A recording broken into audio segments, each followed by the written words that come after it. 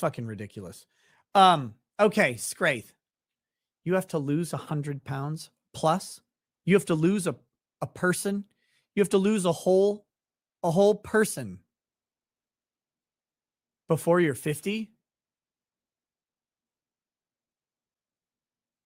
Have you walked in the last decade? Have you stood up out of that chair? Or has your ass just kind of subsumed into the leather cracked recliner covered in sweat, shit, and semen that you can't get up from? Because when you do, you pick up the whole chair with you. I don't know, maybe just cut off a section of that fat, dismolded ass and release the chair from its prison.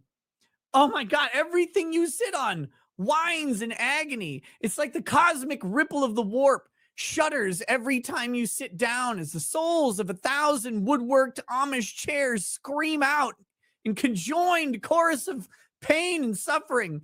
The wailing of hand-worked hardwood furniture beats against the waves of my psychic eardrums. And my God, that's just when you sit. When you lay down, Gaia herself has to focus all of her strength into that massive spread out point. Ugh. Like an oil slick across a lake, your adipose tissue ripples along the waves of carpet. Remember in the Matrix, when that helicopter hit a building and it cascaded across the building before exploding because the simulation didn't know what to do with that impact? That's reality for you, brother.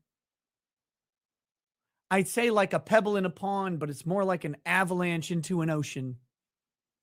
You got to work on that, my friend. It's embarrassing. All of us skinny folk. Cheers, brother. Happy birthday. Dude, cut the weight, hit your goals. You can do it. You can do it.